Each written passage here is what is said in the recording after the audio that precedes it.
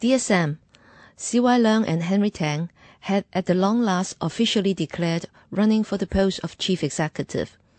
Members of the pro-establishment camp cheered the contest, proclaiming that it is one step towards democracy, as Hong Kong people are engaged in the election exercise.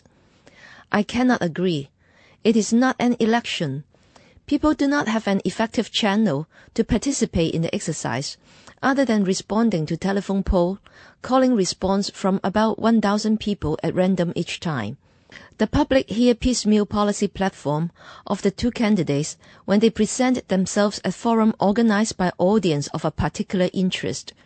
But so far, there is no official release of policy platform, whether it is single issue or holistic governance. And most important of all, people do not have a chance to show their approval or disapproval through the ballot box.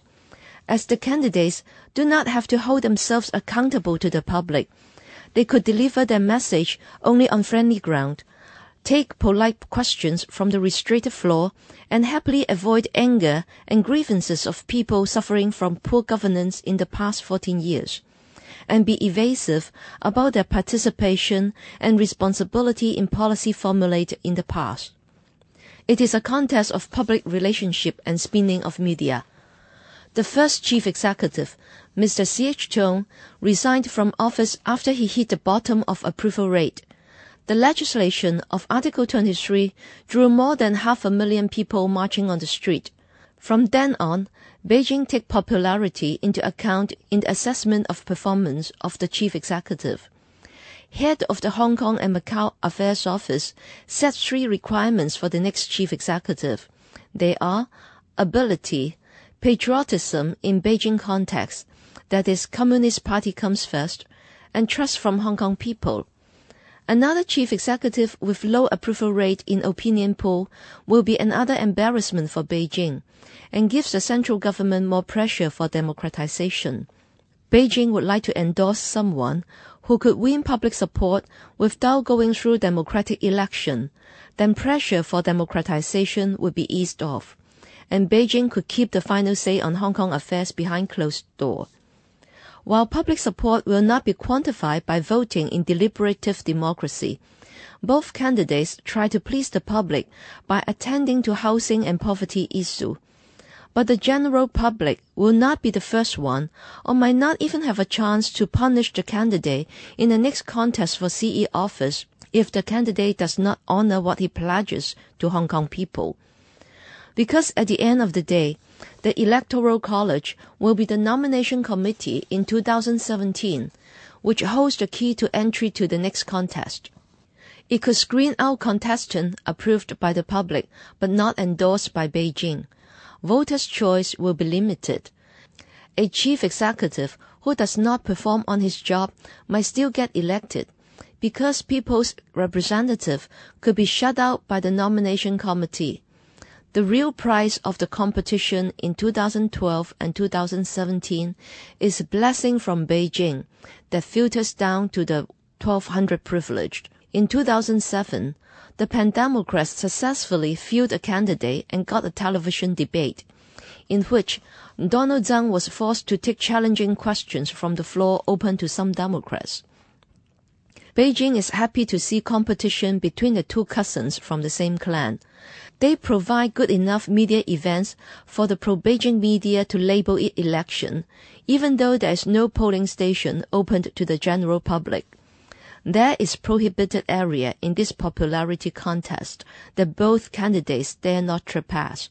They are genuine concerns of Hong Kong people that always present indirect election to the Legislative Council, namely, redress of June 4th massacre, no legislation for Article 23, implementation of equal and universal suffrage, rule of law, freedom of speech, press freedom, police abuse of power.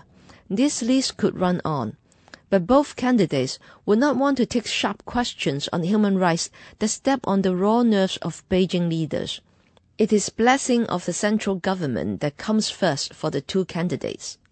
Trust of Hong Kong people weighs but little, and the score for popularity is for the consideration of Beijing leaders.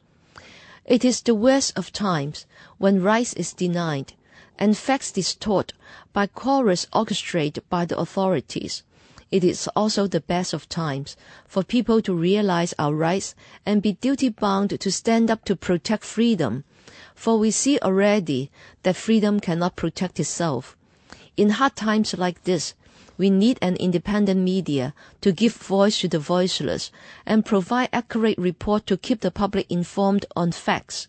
We need fearless public intellectual to charge politicians and the community with the highest standard of human rights and natural justice. And we need room to get the voice of the fearless through to promote public debate for a more robust civil society.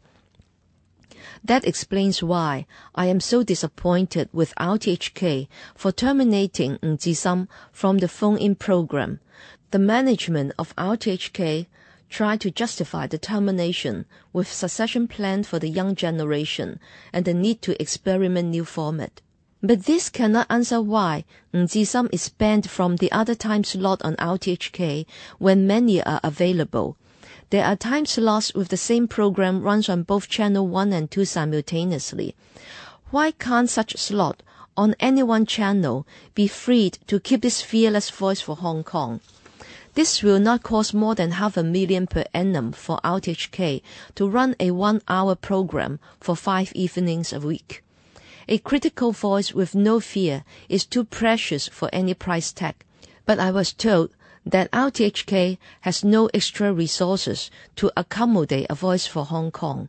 Could I expect this management to safeguard freedom of speech when it weighs a public intellectual with dollars?